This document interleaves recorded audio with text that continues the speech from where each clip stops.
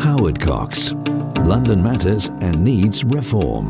The official podcast of the Reform UK candidate for Mayor of London. And this is your opportunity to put your questions to Howard Cox. So let's get to the first question, Howard. It's Nick in Bromley who says, Howard, good to see you are standing for mayor.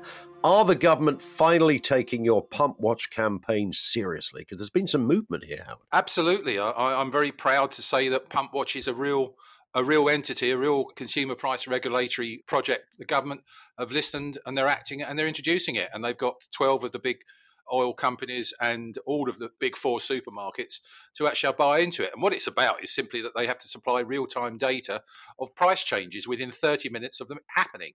That's wholesale and retail.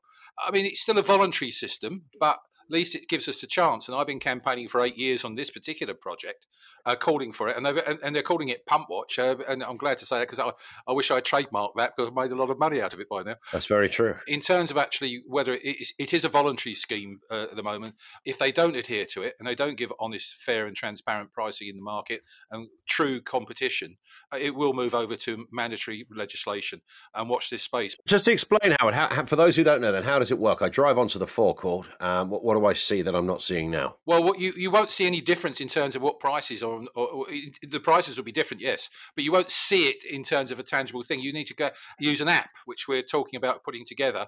There are apps already. Petrolprices.com is one, which is a very good app, but that relies on data coming from people supplying the information of their corner garage. But this one, the government it's mandatory for these companies to actually supply the prices of petrol and diesel within 30 minutes of them changing it. Now, I say it again, this is a voluntary process, so we're relying on them doing it, but it is actual data, not actually reported data. So hopefully the government think that there'll be a 3p drop as soon as this is introduced and up and running per litre, which is good news. I still think that petrol and diesel is something like 5 to 10p higher than it should be, because before the pandemic, for example, profit per litre was around about 8 to 10p per litre. It is now 20p per litre, more than double. Wow.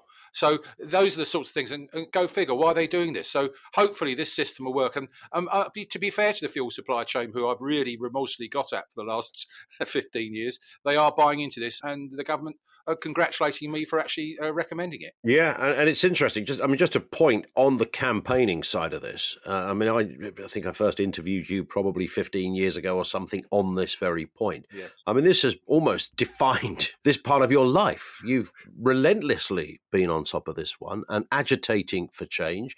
Politicians you've met from all sides, senior politicians as well, you've spent time with. Just tell us a little bit then about that campaigning side, because this is the Mayor of London race you're a part of, but you're no stranger to a campaign. Absolutely right. And I think I've said to certain people, I'm not very comfortable, promoting myself, but I can honestly say that I'm the only candidate that so far in the London mayoral campaign coming up on the voting in May the 2nd that has actually achieved anything tangible for real people. I've been running Fairfield UK. We've had a freeze in fuel duty since 2011 to date. We've got a budget coming up in 6 weeks, and hopefully that's continued to freeze, but I'm calling for a cut. But if it wasn't for me, pump prices all across the country and in London would have been about something like 40 or 50p more than they are now per litre. And when you're talking about filling up an average family car, that's an extra £20 every time you fill up. That's what would have happened if it wasn't for Fairfield UK. And the pump watch ideas, it's not only the tax side of things in fuel duty, there's also the opportunistic profiteering in the fuel supply chain we've been seeing for years. Everyone knows about when they drive down the road, they go to one BP carriage, they go to the next one about 4 or 5 miles away, and it could be 6 or 7p difference. Why? And those are the sorts of things. And when pump oil goes up, we all know, you've heard of the phrase petrol and diesel, the prices of the pumps go up like a rocket and come down like a feather when oil comes down, and they don't come down by the right amount. Everyone knows that actually the pricing of petrol and diesel is a complete and utter conundrum, which is exclusive to the knowledge of the fuel supply chain, because I've never been able to work out how it's priced, and I've been doing this for 15 years. But yes, to put it bluntly, we are moving, and we're trying to, the first person or first target, all from the Treasury and also the fuel fuel supply chain are drivers. There are 37 million drivers in this country, and they're always the first port of call to try and get cash out of. And that's what I've been fighting against. Here's a question from Michael in Highbury. How do you intend to make the tubes safer? Howard, nighttime in London is not a good place to be in some areas. Well, we know about rising crime. The tubes specifically, any plans to tackle that particular area? Absolutely. I want, again, it works both at roadside level, street level, etc. We should have more visible policing. I don't think I've ever seen a transport police person walking stations or walking the platforms. I'd love people to contact me if they see that. I don't think it's ever happened. So when I'm talking about tripling the number of bobbies on the beat, I'm going to do the same on the tube. And it's vital we do that. And also better cameras and access points where you can actually immediately press a button if you feel endangered. All those sorts of things we're going to go for. Obviously, there's some costs involved with this, but hopefully I can convince the government this is it for our capital city. They should put some more money into that. Here's a question from Jenny, who says, I saw that Sadiq Khan has been accused of wasting £123 million of taxpayers' cash on misplaced priorities during his time in City Hall. Will you guarantee there will be no silly vanity projects under your watch? Yeah, I saw this story too. Apparently he has been splashing the cash somewhat. I saw it too, and I've known about it for some time. And can I assure everyone listening to this podcast that I guarantee there'll be no vanity projects. I'm not a politician. I'm only here to actually get London moving again and protecting our citizens. It's as simple as that. We're not having any vanity projects. There's no gimmicks whatsoever. Even the fireworks in New Year, that won't be fireworks anymore because it will be something along the lines of lasers and multimedia displays, etc. We are not wasting money on projects that absolutely have nothing to do with running of London. Yeah, how do you spend 123 million quid? I mean, I'm not suggesting you don't spend money as the mayor, of course you do, but 123 million on what is being called misplaced priorities does sound like almost a criminal amount of money. Well, day one, sitting in the office, I'm going to be calling in all people that are a cost centre right across. And that's not just the big one, which is TfL, but right the way down to projects that we're handing out money to particular projects like diversity projects, etc., gender projects, all those sort of things. I'm going to be looking at those and saying, what are we getting back for the citizens of London? That is what I'm going to be looking at. And watch this space, because probably about 40 or 50% of them would go on the first day. Here's one from Luke in Hackney. You've sort of touched on some of this, but Luke says, is it right that being the mayor puts you in charge of policing? If so, how can you reduce crime? Yes, it was. I can't remember the exact year it came in, but the thing called a Police and Crime Commissioner came about across the country by police region. I actually was the campaign manager for the first Police and Crime Commissioner in Kent. We won. We beat the Tory group there up against us. And yes, the Police and Crime Commissioner's responsibility is to actually set the strategy for the police and also discuss spending and budgets. Totally not responsible for any operational, and quite rightly, I shouldn't be. I've got no idea about operational aspects of policing, but I do understand the common sense of actually what should be policed properly. And so I will be bossing the head of the police in the Metropolitan Police. And if he doesn't perform and if he doesn't reduce crime to meeting our strategy to reduce crime, he will go, or she. There is a real perception, isn't there? I was reminded of this by Alex Phillips, former MEP, of course, yes. Who was attacked in the street just a week or so ago. Somebody tried to grab her phone, didn't succeed, but she was a little bruised and clearly very disturbed by this. Those kind of incidents are happening by the minute. They rarely get reported because people think, well, look, even if the phone was stolen, I'm never going to get it back. It becomes an issue with the insurance company more than it does with the police. There is almost a lack of faith that people have, and I think certainly in the capital, where certain crimes are not worth reporting because they don't trust the system. You're absolutely right. I spoke to Alex about that because she's a good friend, and she was shaken up. It's totally out of order. And believe it or not, 4 or 5 days before that, I was sort of semi-mugged. Coming from the underground in Charing Cross to the overground area, I was carrying my laptop on my shoulder, and this guy ran up to try and actually grab hold of my bag. I managed to hold on to it. And I was fortunately helped by another young lad, actually, who helped me. And he sort of chased after the guy, but we didn't bother reporting. I did go to someone to try and find, and there's the point. There was no transport police around whatsoever. And we've got to have this approach. As you know, I want to introduce police access points in various private 24-hour outlets, like that sort of thing, like McDonald's and supermarkets. I think a police access point should be on every entrance to every station as well. So we can, that would help people walking just down the street. But, this is a scary time. And I understand there was a stabbing in Bexley yesterday too. Yeah.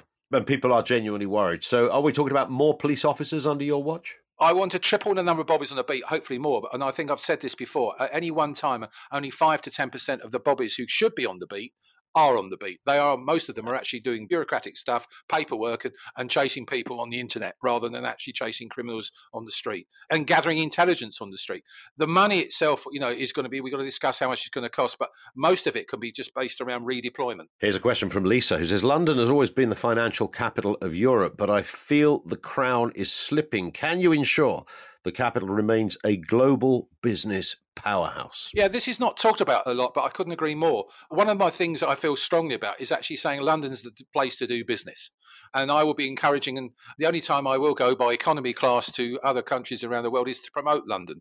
I won't have a private jet. I won't go first class. I'm going to go and see people and put a presentation together and say why London is the best place for you to invest in. And that includes the financial aspects as well. And there is a sense that, and I know it depends on where people sit politically, some people obviously will blame Brexit because Brexit is the cause of everything from the Great Plague to the fact that, I don't know, petrol prices and goodness knows what, everything is down to that, as you know, Howard. And I noticed that contingent are very quick to say London in particular should be or was this globally respected financial hub, and it is no longer. That perception among some is there. You will address that. Absolutely will do. I mean, we heard everyone was saying doom and gloom that the whole of the city of London was going to pack their bags and go to Frankfurt. And we heard that, but it hasn't happened because London, and don't forget, we have the lucky situation, we speak English. That is the global language of finance. So to put it bluntly, we have a lot of things in our favour. We just got to actually tell people we're still here. And here's a final one, interesting one from Phil, who says, not sure if you're into football, Howard, but as mayor, which club will you visit first? Chelsea, Fulham, Arsenal or Spurs? But there with a serious point, says, and should London taxpayers foot the bill for policing matches? It currently costs the Met about 7 million quid a year. Yeah. Let's take the first point, first of all. Well, I'm a Crystal Palace fan, so you didn't mention them in your four. I was about to say, there are other clubs. You missed out Charlton, Millwall, and as you say, the mighty Crystal Palace. But so it might be Palace you visit first. I probably will do. I'm not a great football fan. I'm much more of a rugby, cricket and a golfing sort of follower. But my father, back in 1959, took me to Selhurst Park, and I've been several times there, but I'm not an avid supporter. But they're always the first result I look for, simply because of the emotional side of things. But in answer to your question about the policing, the cost of policing these things, we've got to sit down and work out with these clubs actually, what they can actually supply, because the amount of money, especially in the Premier League, we're talking about when you're paying sort of £50 million for a player, why can't we actually spend 40 million on the player and put 10 million into actually protecting the grounds and the people that are paying their wages? So yes, I will be looking at that, and hopefully we'll be able to reduce the cost. It does seem extraordinary that some of these clubs are owned by the richest people on the planet. Yes. Billionaires and sheikhs and various plutocrats and goodness knows who else. And yet the taxpayer pays for the old bill to show up and police the match. Well, welcome to the world of actually the taxpayer, always, underwriting everything that we do at the moment. And a lot of these are sort of, as we spoke about earlier, vanity type projects and things that actually should be financed by the very people that run those vanity projects. Thank you for that question, Phil. And of course, if you have questions, send them through to Howard on social media at Howard C. Cox. Send through whatever question you like, and we'll get through as many as we can on subsequent episodes. We are back in a week's time for episode 3 of this official Howard Cox podcast. What is the next 7 days looking like for you, Howard? Well, I've probably got about 5 different presentations I'm doing at various meetings around London to the great and the good of locality councillors and also obviously Reform UK supporters. We've got a lot of things going on in terms of actually fundraising. It doesn't come cheap running a campaign, especially I don't have the machinery of the Tory and Labour Party that they have. And so obviously financing is so important. So any donations are welcome. Please go to the Reform UK site to do that. But my week is really meeting with people, grassroots people. I'm also meeting with people like who are actually experts regarding stopping knife crime. that sort of thing, and also some housing experts I'm meeting in the next week. So yes, I'm pretty busy, but it's something like 12 to 15 hours a day, 7 days a week at the moment that I'm actually concentrating on this. There it is. We will speak on the next episode. Howard, have a great week. Thank you very much, and it's a pleasure as always. And don't forget, of course, to follow this podcast so that you get each episode automatically. And as I mentioned, follow Howard on social media at Howard C. Cox and get those questions through ready for the next episode.